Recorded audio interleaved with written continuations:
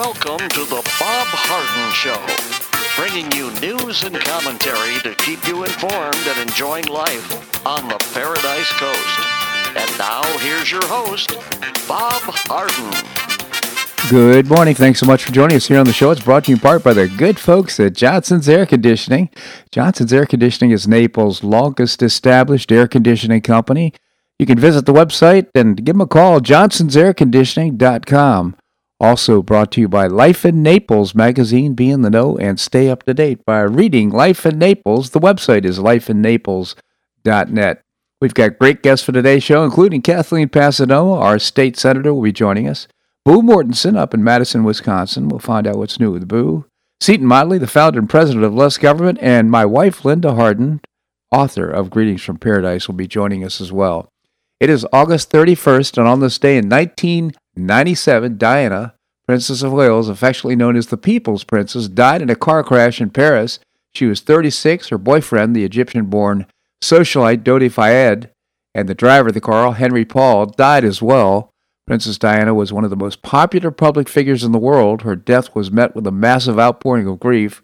Mourners began visiting Kensington Palace immediately, leaving bouquets at the home where the princess, also known as Lady Di, would never return. Piles of flowers reached some 30 feet from the palace's gate. Diana and Dodi, who had been vacationing in the French Riviera, arrived in Paris earlier in the previous day. They left the Ritz Paris just after midnight, intended to go to Dodi's apartment at the in Houssaye. I'm mispronouncing that. Not very good at my French. Anyhow, as soon as they departed the hotel, a swarm of paparazzi on the motorcycles began aggressively tailing their car. About 3 minutes later, the driver lost control and crashed into a pillar at the entrance of the tunnel. Dodi and the driver were pronounced dead at the scene. Diana was taken to a hospital and declared dead at 6 a.m. A fourth passenger, Diana's bodyguard, was seriously injured but survived. Diana's former husband, Prince Charles, as well as her sisters and other members of the royal family, arrived in Paris that morning. Diana's body was then taken back to London. Like much of her life, her death was a full-blown media sensation and the subject of many conspiracy theories. At first, the paparazzi hounding the car were blamed for the crash, but it later was revealed that the driver was under the influence of alcohol and prescription drugs. A formal investigation concluded the paparazzi did not cause the collision. Diana's funeral in London on September the 6th was watched by over 2 billion, that's with a B, 2 billion folks. She was survived by her two sons, Prince William, who was 15 at the time, and Prince Harry, who was 12. Automobile accident this day in 1997, only 14 years ago. Well, the levees, flood walls, and floodgates that protected New Orleans held up against Hurricane Ida's fury, passing their toughest test since the federal government spent billions of dollars to upgrade the system that catastrophically failed when Hurricane Katrina struck 16 years ago. But strengthening the flood protection system in New Orleans couldn't spare some neighboring communities from Ida's destructive storm surge. Many residents of La Place, western suburb where work only recently began on a long-awaited levee project, had to be rescued from rising floodwaters. The storms wreaking havoc on southern states after making landfall as a Category 4 hurricane on Sunday. The Louisiana suffered the brunt of the damage of Ida's wrath. At least 2 people have died, and Governor John Bel Edwards of Louisiana is warning the death toll could increase considerably. About 1 million people remain without power in Louisiana and Mississippi, including 1 million, including the entire city of New Orleans. City officials call for the damage to be of the power grid catastrophic. Some hard-hit areas could be waiting weeks for power to return back on, and with temperatures set to hit the mid-80s to near 90s, residents without air conditioning or refrigeration could be dealing with hard days ahead for sure. More than 2,200 people are staying in shelters. 4 Louisiana hospitals suffered damage, and 39 health facilities are running on generators. It's prompting some hospitals to transfer patients amid a rise in COVID-19 hospitalizations and infections. Meanwhile, Ida could bring up to 11 inches of rain in parts of Mississippi, Alabama, and Florida. Tragic. Those people hit so hard. Well, the last U.S. military plane carrying evacuees out of Afghanistan have taken off and is almost out of Afghanistan airspace, ending the U.S.'s military's presence in Afghanistan, even as numerous American citizens remain trapped behind enemy lines. General Kenneth McKenzie Jr., the commander, United States Central Command, or CENTCOM, said at a press conference that the Biden administration was still in the process of trying to get Americans citizens out of Afghanistan, even though the U.S. now no longer has a presence there. Department of Defense spokesman John Kirby said at a press conference earlier in the day that Biden's administration does not anticipate a military role in the effort of trying to get additional U.S. citizens out of Afghanistan. McKenzie said that he thinks that the number of Americans still trapped in Afghanistan numbered in the low hundreds, and that there were no American citizens that were evacuated on the last U.S. military planes to leave the country. Parenthetically, I read a story that there were 7 buses of American women who were lined up at the gate, and they wouldn't let them in for some reason. Some question about what happened to them. They feared to be dead at the hands of the Taliban or perhaps Al-Qaeda. They haven't confirmed that story, but we'll look into it. Democrat President Joe Biden claimed during an interview with ABC News host George Stephanopoulos a couple of weeks ago that the U.S. troops would remain on the ground in Afghanistan until all Americans had been evacuated. That clearly did not happen. The family of one of the Marines killed in Afghanistan last week slammed President Biden's meeting with the Marine's pregnant widow as scripted and total disregard to the service member's death. Biden traveled to Dover, Delaware on Sunday to attend the dignified transfer of the 13 service members killed in Kabul's suicide bombing last week and meet with their families. Janiyah McCollum, the pregnant wife of Marine Lance Corporal Riley McCollum, alongside the family's Marine's father and sisters, were scheduled to meet with the president, but only Janiyah ended up by speaking to the president. Royce McCollum, one of the late corporal's sisters, told the Washington Post on Sunday that she, her sister, and her father all refused to meet with Biden because they held him responsible for their fallen Marine's death. Janiyah's meeting with Biden did not go well, however, though with Royce saying that the pregnant widow was frustrated after speaking with the president. Royce said the family felt the president's conversation with Janiyah was hollow and lacking meaning, and said that Biden appeared to show total disregard to the loss of our Marine. According to Royce's account of the Post, Biden spoke about the service of his veteran son, Beau. Can you believe that? Can you believe that? And his death from brain cancer, a topic Biden also brought up when both addressing the nation after the deadly Kabul suicide bombing, and speaking with the new Prime Minister of Israel. You can't F up as bad as he did and say you're sorry, Royce said in regards to Biden. This did not need to happen, and every life is on his hands, she said. Paula Krause of Clearwater, Florida, the mother of the 23-year-old Army Staff Sergeant Ryan Knauss, said she was heartbroken over the loss of her son and eviscerated Biden's hasty withdrawal after 20 years of war. You can't have a hasty withdrawal after 20 years of war, she said, because it's beyond me. It disgraces the name of all those who fought in the past and who are now on the ground, foreign ground fighting right now. My son's 82nd Airborne is still there, and they deserve to be protected, she continued. The White House did not respond to Fox News' request for a comment. By the way, President Trump said that we should go in and get rid of all that equipment that was left there. I think he's right about that. Otherwise, the Taliban will be something like the second or third largest and well-equipped air armed services in the world out of 194 countries or so. Amazing. So I mentioned this yesterday, but it's an interesting story by Clayton Span from American Thinker. He says, why Joe Biden can't resign or be removed or die. In the wake of the Afghanistan debacle, demands have been risen in Congress for President Biden to resign or be removed by the 25th Amendment. Elements of the former pro-Biden media have joined in the condemnation. Many silent Democrats, office holders, likely want Biden out as they fear the systemic incompetence of his administration will bring them down and come 2022. But Joe can't resign or be fired. The Democrat high command will not let either happen, no matter how short-term the political cost. On the surface, that makes little sense. Joe's resignation or removal would not alter Democrat control of the presidency and Congress. If Joe leaves, Kamala Harris becomes president. She is incompetent too, but no more so than Joe, and is on a board with the administration radical agenda. So, why can't Joe quit or be removed from office? Article 1 Section 2 of the U.S. Constitution states, the Vice President of the United States shall be the President of the Senate, but shall have no vote unless equally divided. The current Senate is equally divided at 50 and 50.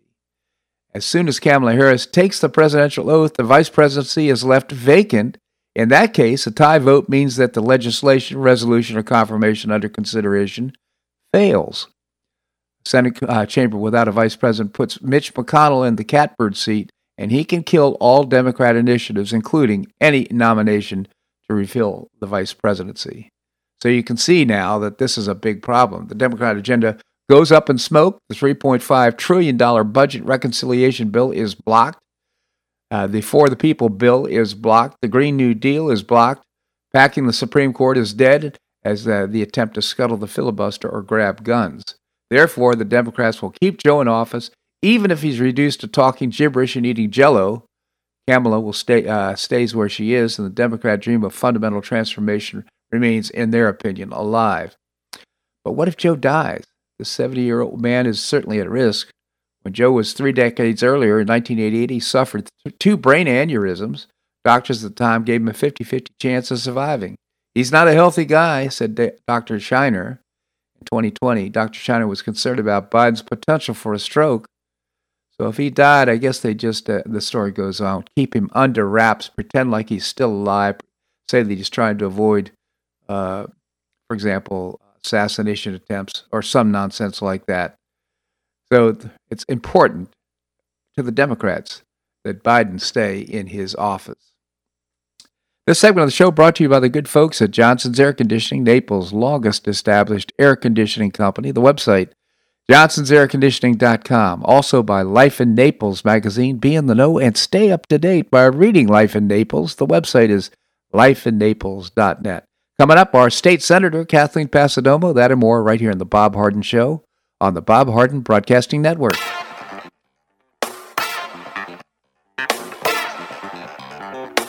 Stay tuned for more of The Bob Harden Show here on the Bob Harden Broadcasting Network.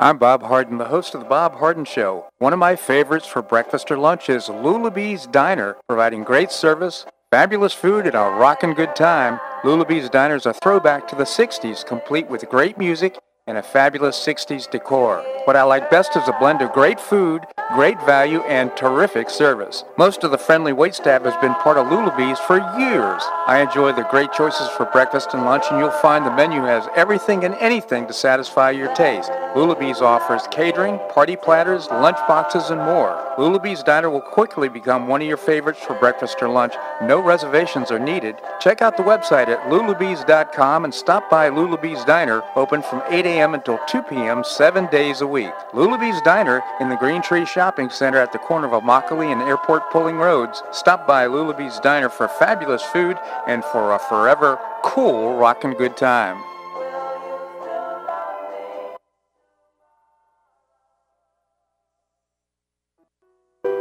Did you know St. Matthew's House operates the only emergency homeless shelters in Collier County? St. Matthew's House provided more than 500,000 hot meals to those in need last year, and since 2010, 527 men and women have graduated from the St. Matthew's House Justin's Place Addiction Recovery Program. For over 30 years, St. Matthew's House has provided innovative solutions to fight homelessness, hunger, substance abuse, and poverty in Southwest Florida. And you can help St. Matthew's House in this life-transforming work by patronizing the St. Matthew's House thrift stores, Cafe M25, car wash and detailing center, and award-winning catering operations. For more information, visit stmatthewshouse.org. That's stmatthewshouse.org. St. Matthew's House is a 501c3 not-for-profit organization and does not solicit government funding.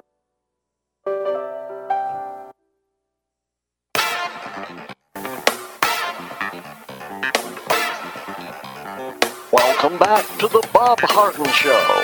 And now here's your host, Bob Harden. Thanks so much for joining us here on the show. It's brought to you in part by the Foundation for Government Accountability. I proudly serve on their board, doing great things, including creating policies and programs to get able-bodied folks off of welfare and back to work. It's a moral imperative. And you can find out more by visiting the website, thefga.org. Coming up, we're going to visit with Seton Motley, the founder and president of Less Government. Right now, we have with us our state senator, Kathleen Passidomo. Senator, thank you so much for joining us. Good morning. Good morning, Kathleen. So I would imagine right now you're gearing up for the next legislative session. What's been on your mind lately? Well, our committee weeks start the second week in September, so there's a lot of activity around setting that up. Wow. But there's been a number of issues that have risen over the summer that my from Southwest Florida have been working on. One, most importantly, is the issue with the Army Corps of Engineers decision with regard to the Lake Okeechobee discharges. They came up with this plan to discharge most of the bad water down the Caloosahatchee River and none down the St. Lucie, and that's caused a huge uproar in Southwest Florida. None of my colleagues, whether you're a House member or Senate member, were given any input or any opportunity to give input when they made that decision. Fortunately, we've got some eagle-eyed local elected officials, particularly Kevin Ruane from Lee County Commission, who caught it early on. So we've been, and of course, Congressman Byron Donald. So we've been working pretty much around the clock to get them to moderate their stance, and so far they are. The issue is very simply Lake Okeechobee provides water in the dry season to many properties throughout the region, including the farmland. And during the wet season, when the lake is full, they discharge down the rivers. And what they came up with was this new plan that would send the blue-green algae water, for lack of a better term, down the Caloosahatchee River. So now they've moderated that. It has to be a fair discharge, and we've been working all summer with them and to them, and hopefully we're going to come to some kind of an agreement in the near future that would not harm Southwest Florida. So, in other words, diverting some of that water down the other river would somehow mitigate or alleviate the problem of the algae bloom and other contaminants? Yeah, well, when Lake Okeechobee gets to a certain level, they have to discharge some of the water. Now the lake repairs and restoration of the dike is just about completed, and what they're doing is talking about how they're going to move forward. And this program is called LOMAS. And the original plan that they came up with for future discharges would be discharging all the water down the Caloosahatchee River, when the lake level gets too high. Mm-hmm. And in that water is some of the dirty water that is in the lake. Mm-hmm. And until we can get the water stored north of the lake to clean it before it goes into the lake, we're going to have that problem. And they came up with this thing where they weren't going to send any down the St. Lucie. They've been working with Congressman Maston, who represents that area, and he just somehow got it where the Caloosahatchee was going to take all of it. And, of course, that's not fair. It's not right. It doesn't make sense. At the same time, they were taking water away from the farmlands that need it. So the whole plan that they came up with was faulty, is faulty, and now they're talking about changes to it so that the discharges would be fair. Mm-hmm. There would be less of the dirty discharges down the Caloosahatchee, which is what we've been fighting for, and finishing up all the other projects. So it's a pretty complicated issue, and it's going to, it's taking a lot of will. And I'm really proud of our local elected officials and how they are just digging right in, rolling up their sleeves, and going to work, doing a great job. So interesting. So at least they're talking. So they're listening to us, and they're considering the proposals that we're making. Do you know how is this all paid for? Is this all federal dollars? Well, that's another story. Florida and the federal government had agreed with regard to the Everglades Restoration Plan to pay half and half, and they had they basically agreed on who's paying what projects. For example, the reservoir south of Lake Okeechobee is being paid for fully by the federal government.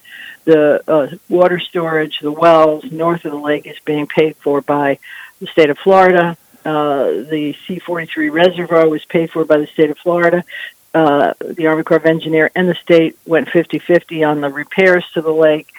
And my biggest concern is, during the Trump administration, the federal government made good on all their commitments. They had not done it during the Obama administration, and now the question is what's going to happen during the Biden administration. So far, they haven't been very forthcoming with the dollars, which is unfortunately it's not acceptable. But we did during the 4 years of the Trump administration. He was very generous and gracious in providing funding. Such an interesting story. So, do you know if I'll speak with Rick Lacaster, who's going to come on the show on Thursday, our commissioner from Florida, or right. District 1, I guess it is. But he's going to be probably talking about maybe some of the dollars coming out of our Collier County tills as well. So, a very interesting story. Hopefully, Biden will come through. It's complicated. Yeah, I mean, and it's not just, we talk a lot about the Everglades and Everglades restoration, but, we also have an issue throughout the state of Florida, our springs that are been degraded, and we're working to repair and restore them as well. I understand there's also an amendment to the Constitution proposed by the Realtors of Florida. Yeah, they filed an amendment that would require the largest share of the documentary stamp tax that went into the Sadowski Trust Fund for affordable workforce housing to go only for down payment assistance. And for two reasons, that's not appropriate. One should no state should ever budget in the Constitution. Look, in California, their budget, it's basically constitutional mandate, and they're struggling because they can't meet their daily demands because they have to follow these constitutional propositions. It's a real trap. And the second thing is there are places in Florida where there is no affordable housing available, like Miami-Dade. The mean home price is $400,000, and if you are making $40,000 or $50,000 a year, you can't afford a $400,000 house. So the state would then be required to not just give down payment assistance, but purchase price assistance, which was never contemplated by the Affordable Housing Trust Fund. So there's a lot of issues to it. We're trying to work with the realtors to have them stand down. Hopefully that will happen. Otherwise, it will be a huge problem for the state of Florida that people don't realize, because it sounds good. Yeah, affordable housing, put funds to help people buy homes, but it's the one-size-fits-all doesn't work. Yeah, no question. As a matter of fact, we had an amendment on class size about a decade ago, exactly. maybe, and that really trapped us because things change, and we're stuck with something that takes another constitutional amendment to fix. Kathleen Pasadomo, again, our state senator. I just genuinely appreciate you coming on the show. Thanks so much for joining us. Have a great day. You as well. Thank you. All right, coming up, we're going to visit with Boo Mortensen. We'll find out what's new with Boo. That and more right here on The Bob Harden Show on the Bob Harden Broadcasting Network.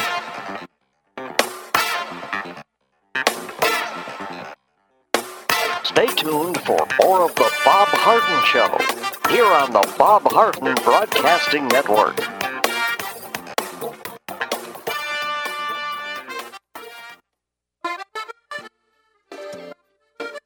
Blue Provence Restaurant is a favorite dining destination for many Neapolitans, including Linda and myself. Blue Provence, located in a historic building in the heart of Old Naples at Creighton Cove, offers a mix of French bistro cooking with bold, fresh Floridian flavors.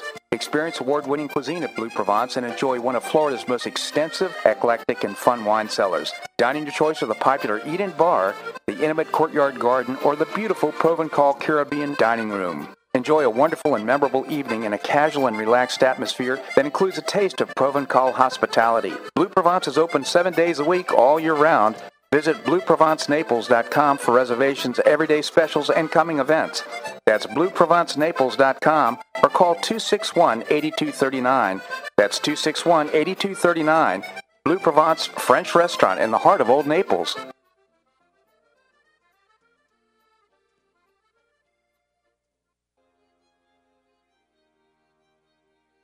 Gulf Shore Playhouse is passionately committed to enriching our cultural landscape by producing professional theater to the highest artistic standards and providing unique educational opportunities to folks in a spirit of service, adventure, and excitement.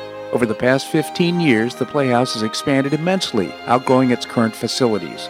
With dreams of expanding even further in order to better serve the community, broaden the economic impact, and strengthen the cultural fabric of our region, it's time to build and move into a new home. A 44,000 square foot state-of-the-art theater and education center will be built on 3 acres at the corner of 1st Avenue South and Goodlet Frank Road, allowing Gulf Shore Playhouse to achieve those dreams. To find out more about Gulf Shore Playhouse, this state-of-the-art performing arts center, and about the season's exciting productions, visit GulfShorePlayhouse.org. That's GulfShorePlayhouse.org. We'll see you at the show.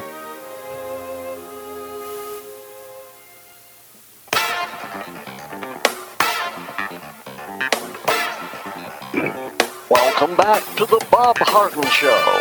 And now here's your host, Bob Harden. Thanks so much for joining us here on the show. It's brought to you in part by Choice Social.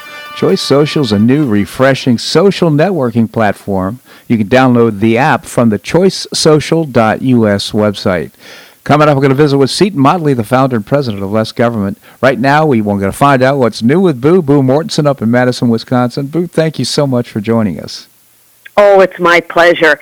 And I have to tell you a cute story that only can happen in Wisconsin, or I should say the Midwest, and it is utterly adorable. There was a woman that was in the car, and she was in the drive-up at McDonald's, and she looked up to see the car in front of her, who was also in line at McDonald's.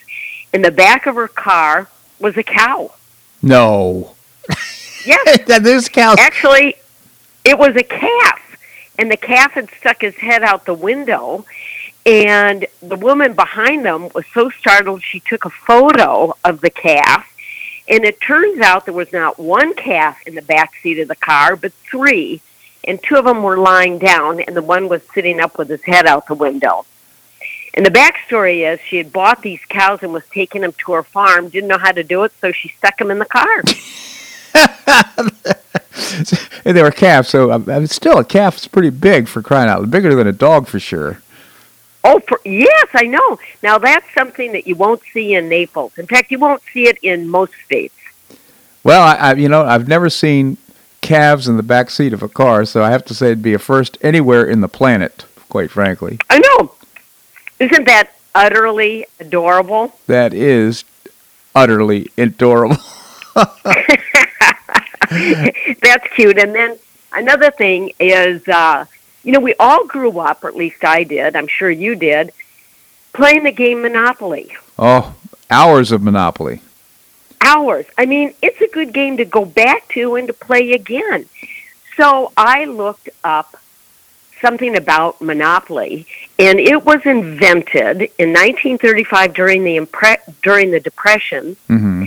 And it was invented by an unemployed radiator repairman named Charles Darrow. And he took his prototype to Parker Brothers, and they said, nope, we're not interested. It's a stupid game. He went home, sold so many games out of his house that Parker Brothers turned around and said, all right, we'll take it. Since 1935, 250 million sets have been sold worldwide, and an estimated 1 billion people have played the game. My 1 billion. I have a friend who visits with his grandchildren frequently. He's up in Bethesda, Maryland, when he goes up to visit the family. And I said, so Fred, how'd it go? How'd you enjoy your grandchildren? He says, man, I just don't want to play one more game of Monopoly. See, it's a captive game. It's a nice blend of strategy and luck. Yes, it is. And it takes some strategy. Yeah, absolutely. So I always enjoyed Monopoly. Always wanted to win. it sometimes ended up in frustration because you ended up owning Baltic, or I remember those yellow ones that were always tough. What was it, Garden something or other? Yeah, exactly. I haven't played the game for a while, so it's just kind of one of those things that you grow up with that you don't think about, and you have no idea how impactful really the game is. I think it all comes down to the what you choose as a moving piece for playing the game. You have the car, you have a thimble. Oh yeah, the hat. The hat. That's right. I forgot the hat. Well, thanks for taking us down memory lane, Boo. Taking us, yes. And then, what do you think of Tim Scott? Republican, black guy out of South Carolina. You think he's got a shot at anything? Oh, well, he's a true leader in the party. He's a very, what I appreciate about Tim Scott so much is he's a breath of fresh air. His almost radiates sunshine, quite frankly. He's just a very positive guy. No matter what the circumstance, he always believes in America. Always believes there's it's darkest before the dawn. Things are going to get better, and I appreciate that about him. What do you think? Yeah, I think he's somebody to watch. I think he could be a real powerhouse. Obviously, Larry Ellison, who is the CEO of Oracle, also believes in him. He gave him $10 million for his campaign, and Steve Wynn, the guy that owns a lot of real estate in Las Vegas, gave him $1 million. So they're putting their money behind him. Yeah, I think Trump's going to run for the Republican Party nomination for president. Excuse me. So he would be a great vice presidential choice. Well, what do you think about our governor? He'd be a great choice too. I mean, I really like the job that DeSantis is doing here in Florida. I just don't want to lose him, quite frankly. I'd like to have him serve another term as our governor, because right now he serves as a shield against some of the nonsense that's coming down from the federal government. I just really appreciate everything that he's doing, and I hope he sticks around. That's selfish, I realize, but I think, quite frankly, our governor would make a good president.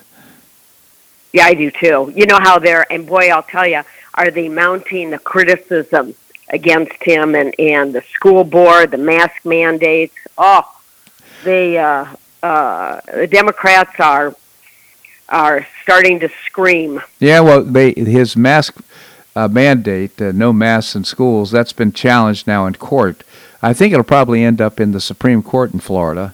And he appointed 3 of the judges. Doesn't necessarily mean that'll go his way, but he's got the law behind him. The legislature put in place the parental rights and the rights of choice, and so he has a lot of backing for his position. I don't think the school boards are necessarily going to win. What they have going for them, the school boards, is home rule. They usually like to keep the law as close as possible to the people. And that, of course, would be, in this case, the school boards. We shall see. It's a hot button, and I'll tell you, there's an organization called Mad Moms. And they want to be able to make the choice. Yeah, absolutely. The kids, they should make the choice. First of all, we know that masks don't make any difference anyhow. Second of all, the traps. Well, that's one of the ways we eliminate waste in our bodies is we breathe that waste out, and instead of breathing it out, we just keep a diaper on our face to make sure it traps right against our face. And there's all kinds of side problems that are created by that, unintended consequences, like what they call mask mouth. It creates infections in your mouth and your gums and your teeth. I guess it's kind of a... heavens. Yeah, I don't know. It's a lot of controversy, Boo. Well, up here, they've reinstituted the mask mandate. So if you go indoors anywhere, you have to wear a mask. Wow. So we're going backwards. I don't know. I wonder if this is just the first step to going back to what we did before, where they restrict how many people can eat in restaurants. I don't know. It seems like we're kind of sliding backwards. Yeah, well, of course, they got this Delta variant, and of course, the newspaper, the media, and the trying to fan the flames of fear about what's going on. and I frankly think that a lot of the information is bogus. I went to the dentist yesterday, and they said, when do you want to have your next appointment? I said, when you lift the mask mandate in here, I'm not coming back if I have to wear a mask. So anyhow. Really? Yeah, that's where I stand on it. Boo, I always appreciate your commentary here on the show. Thank you so much for joining us. My pleasure. All it was utterly delightful. It was just utterly delightful, Boo. Thank you.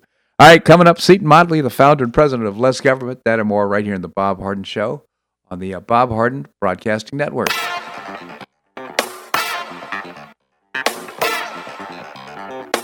Stay tuned for more of the Bob Harden Show here on the Bob Harden Broadcasting Network.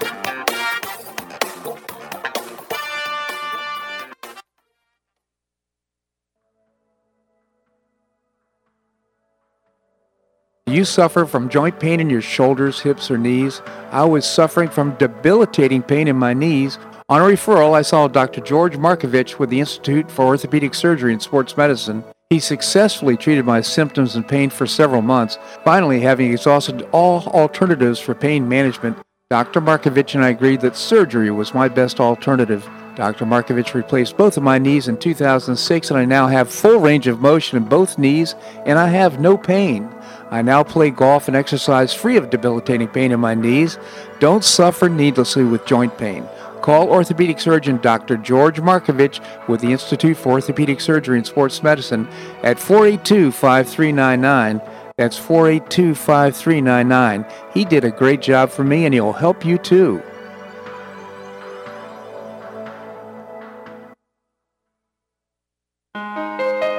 You listen to The Bob Harden Show, so why not market your company to our loyal listeners? Ads are played live on each show and then archived so listeners can hear the show and your ad at their convenience. Each advertising package includes a banner on bobharden.com with a link to your website at no extra charge. Join Lulabee's Diner, Johnson's Air Conditioning, Blue Provence, and many others who advertise on the show. Call me at 598-3889, that's 598-3889, or send an email to bobharden@hotmail.com to design an ad program that's just right for your business and your budget. You'll be pleasantly surprised at the cost and the value. Several advertisers have been with me for years. Find out why by calling 598-3889 or send me an email to bobharden@hotmail.com. You'll be glad you did.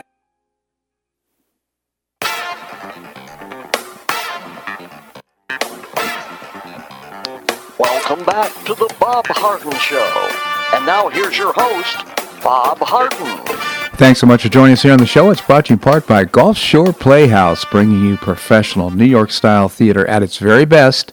You can visit the website gulfshoreplayhouse.org. Coming up, we're going to be visiting with Linda Harden. She writes Greetings from Paradise. Right now, we have with us Seton Motley, the founder and president of Less Government. Seton, thank you so much for joining us. Good morning, sir. How are you? Good. Seton, how are you doing? Doing all right, thank you. Tell us about Less Government. Yeah, we exist to reduce the size, scope, and sphere of influence of government, and I didn't mean in Kabul. Yeah, it's so true. Hey, you wrote a great piece. Biden's Afghanistan withdrawal fiasco threatens D.C. domestic expansion agenda. Let's hope so. Or maybe something good will come out of this. Maybe you can tell us about it. Yeah, when Biden first announced his withdrawal, I said, if you're conservative, you should thank him. Now, this is right at the announcement. I'm stunned but not surprised by how horrifically he's handled the withdrawal. But the withdrawal itself, if you want less government, this has been a fiasco. Yeah. We spent $2.2 trillion. Well, let's start with the fact that we killed more than 2,000 Americans and horribly maimed and decimated their lives, tens of thousands more, whether it's physical or mental injuries, for dealing with that hellhole for 20 years. $2.2 trillion. DC has been lying to us in bipartisan fashion from the beginning. We were told the government's great and the police are great and the Army's fantastic, and 5 seconds after we pull the plug, the Afghan president gets on a plane with $169 million of our money and goes to Dubai. the army starts shaking hands and handing their weapons to the Taliban, and the police are nowhere to be found. Yeah. And for 20 years, D.C. has lied to us and told us how great all three of those entities were. Right. And we, because they were all cashing our checks and making money off of it at the expense of our soldiers. So my point was, if you're a conservative, you want this frickin' thing over. Right. Yesterday.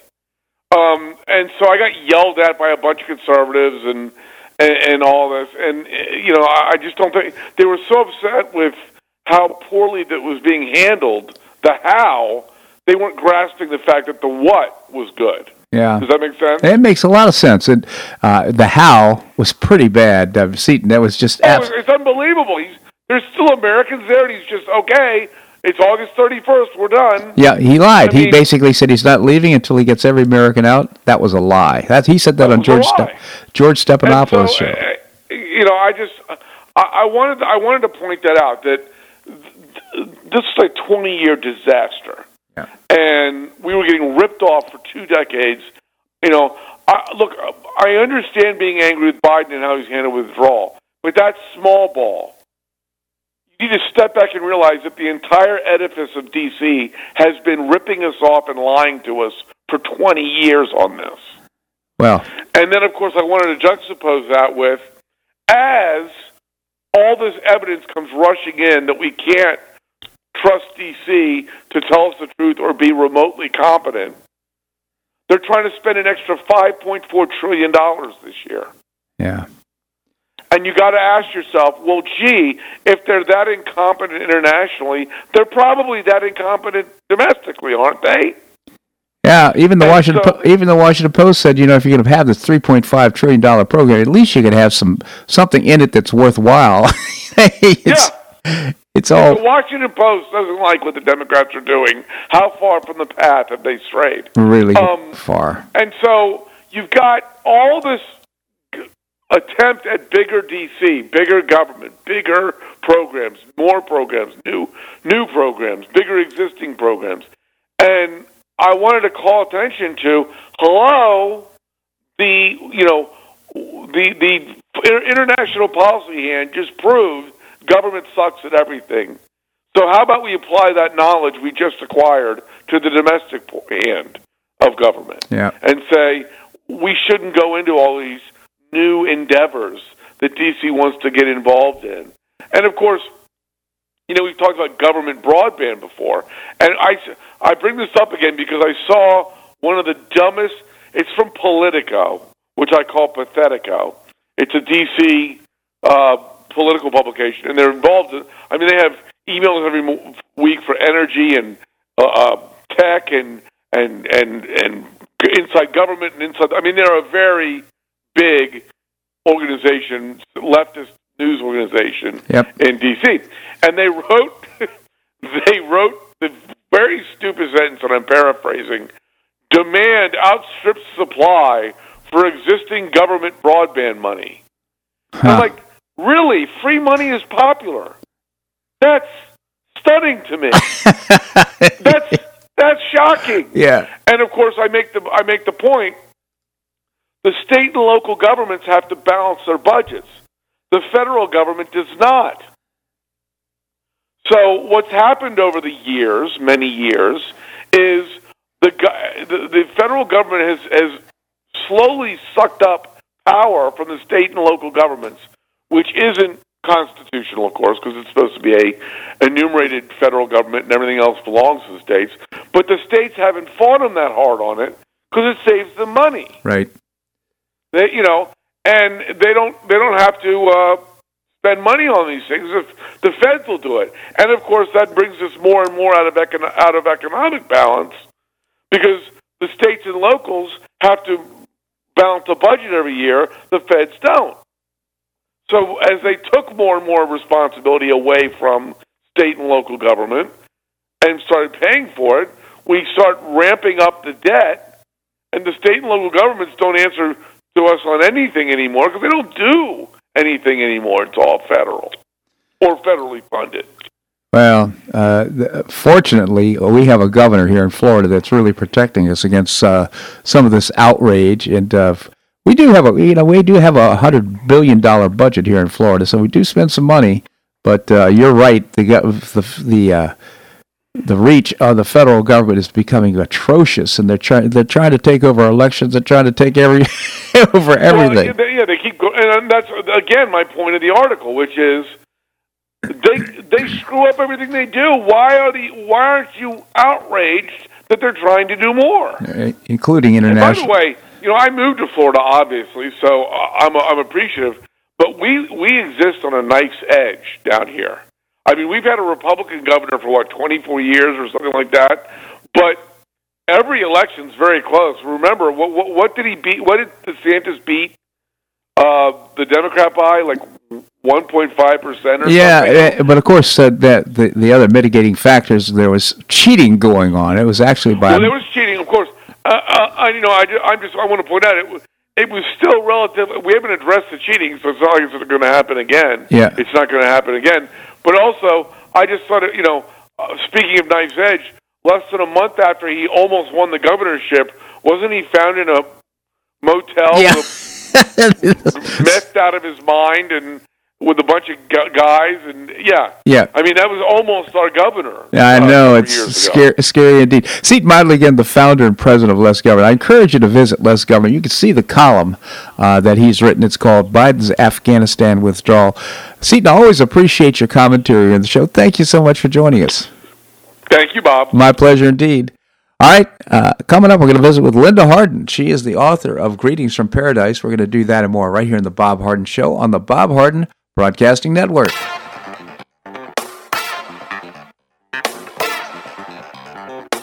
Stay tuned for more of the Bob Harden Show here on the Bob Harden Broadcasting Network.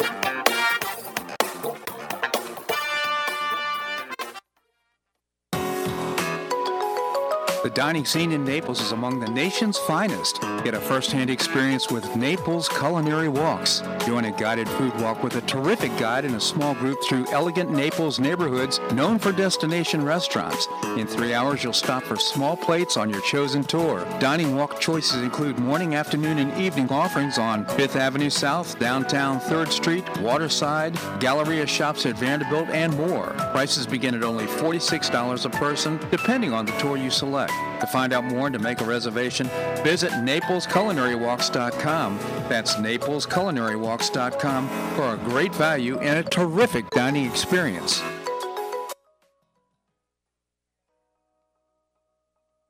Do you have an extra auto you'd like to donate to charity? Maximize your tax deduction, support your favorite charity, and help a local child in need by calling Naples Auto Donation Center. Naples Auto Donation Center is a not-for-profit licensed car dealer. Just call NADC at 692-9840 and they'll take it from there. You get a properly documented tax deduction for whatever the vehicle actually sells for. Your designated beneficiary charity gets half the profit after fix-up costs, and the net revenue generated by NADC goes to Friends of Foster Children to provide tutoring and other enrichment activities for foster children the government doesn't provide. And NADC is also one of the few places in Collier County that sells inexpensive cars that actually run to folks who would otherwise not be able to afford one. It's a real win-win. Call Naples Auto Donation Center at 692-9840 or visit the website nadckids.com. You'll be glad you did.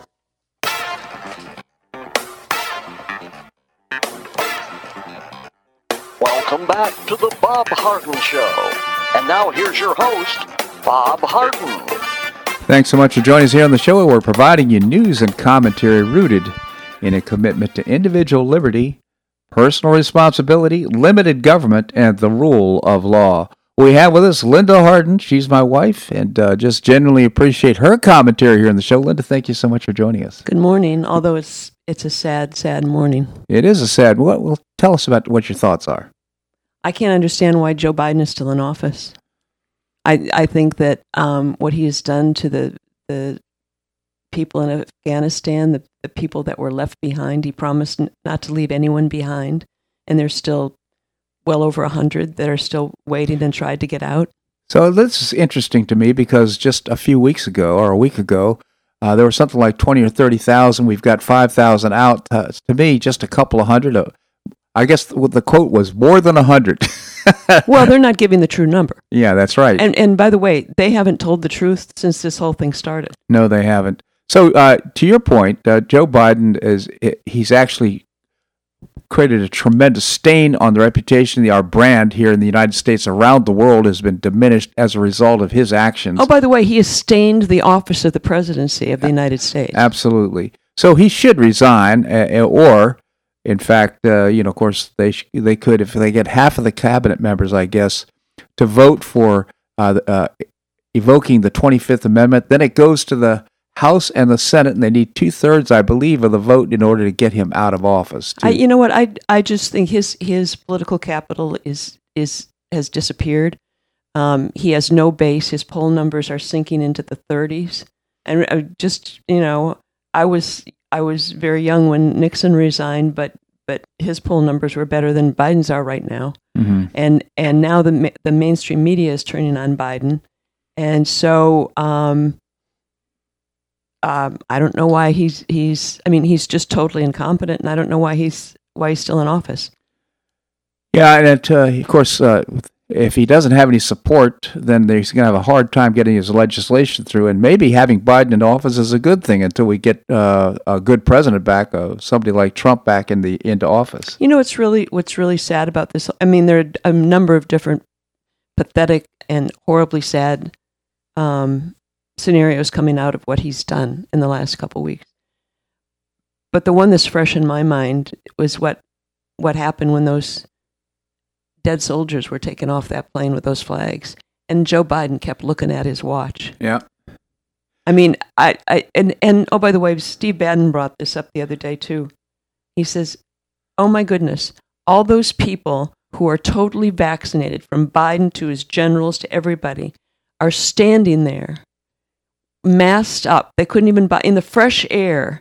They're all vaccinated, which that's another topic we don't want to go into. But they're all supposedly vaccinated, and they're standing out there in their fresh air, and they can't even bother to take off their masks in honor of those dead young people." Did you hear? I'm sure you heard the story of the woman who said that she met with the president. She had intended for her entire family to meet with him, but it was only with her. And he's again said he'd lost his son Bo to brain cancer, and he had served in the military. I can't believe he's so tone deaf. He is absolutely tone deaf. How he could bring that up to that woman at that time, I have no idea.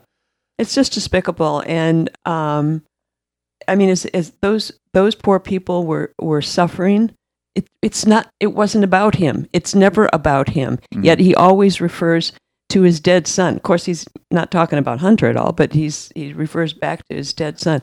The whole scenario is just so sad. By the way, let me just bring this up too. Speaking of Afghanistan and our pullout and leaving people there, you and I have talked frequently about those contractors who are going, independent contractors who are flying in at their own risks into Afghanistan to try and rescue the people that Joe Biden and his administration have left behind. And yet our State Department is calling up the countries surrounding Afghanistan and telling them not to let those contractors land with refugees from Afghanistan, and wanting the Department of Justice to prosecute them. Can this get any worse? I can't imagine. I guess this is, if we're the government and we're going to be in charge and we're going to do all this, and we don't need any help from contractors. It's just so sad. Actually, there were 7 buses of women, American women, lined up at the gate to get on the last plane leaving Afghanistan, and apparently they didn't let them through at the gate. And who knows what happened to those women? They probably, I would imagine, they're all dead now. Well, Pete Hegseth was saying when asked this morning, and he's an Afghan veteran, and he says, I can only expect, he says, I hope it doesn't happen, but I can only expect that we're going to get the same videos and pictures out of Afghanistan that we did out of Iraq. Yeah. Those horrible executions and whatever. There is nothing good to be said about the Biden administration.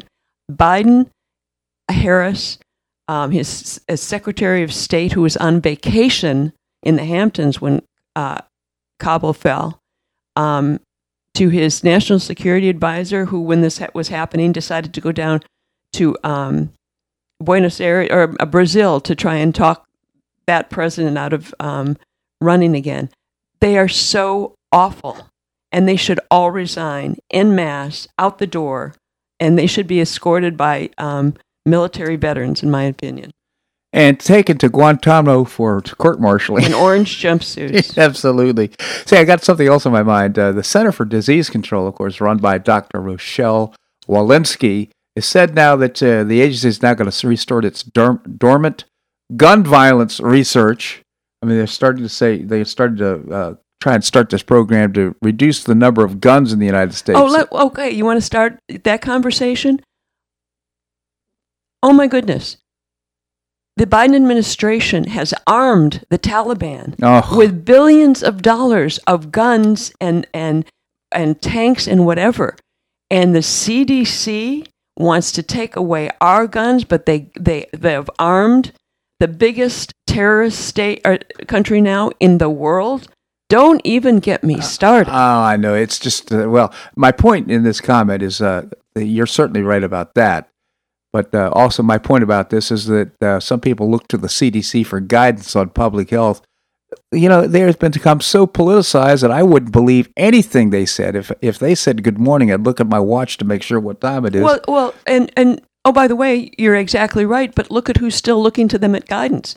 Lee County has just, in spite of the fact that we live in the free state of Florida, there's a school board just reinstated mask mandates because of who? The CDC recommendations. Yeah. And what other organizations that we are close to in this city are going to start mandating vaccinations because of what the CDC says, and they are the most unreliable.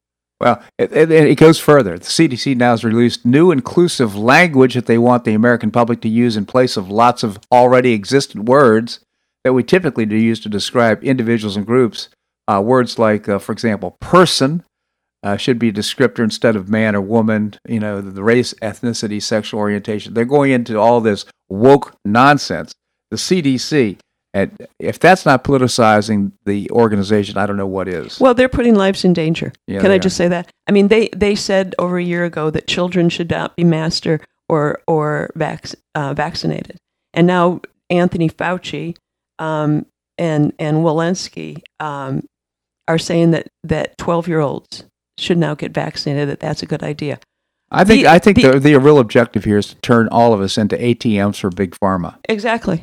Well, get everybody have a booster every 6 months to protect themselves from the next variant of the COVID-19. You know what? They're counting on the fact that the people in the United States are sheep. What they're doing is making people so angry, and to Rand Paul's point, is just like, resist. Do not comply. Don't comply. Can't stick us all in jail, says Rand Paul. They can't arrest all of us. And you know what? I'd have that argument with anyone. Yeah. There are still. I mean, people are waking up to this, but there are still so many sheep out there that just go, oh yeah, well the government told me to go get a shot, so yes sir, 3 bags full. Yeah. I'm going to go get one. Wake up, people! Yeah, Good grief! Yeah. I can't imagine people saying, why won't the government tell us what to do? It's I just can't believe that mentality. Linda, I always appreciate your commentary. You don't have enough time. There's not enough time. I realize that. But you'll come back, I hope. Yes, soon. I will. All right. Well, that's a wrap here in today's show. I certainly hope that you enjoyed it. Tomorrow, we're going to visit with Bob Levy, the chairman of the Cato Institute. We'll also visit with Andrew Joppa, professor and author of Josephus of Oz, and Larry Bell, endowed professor at the University of Houston of space architecture and author of many, many books. His latest is What Makes Humans Truly Exceptional. I always appreciate your comments on the show. You can send me an email at bobharden@hotmail.com, bobharden@hotmail.com. I hope you make it a great day on the Paradise Coast or wherever you are. Namaste.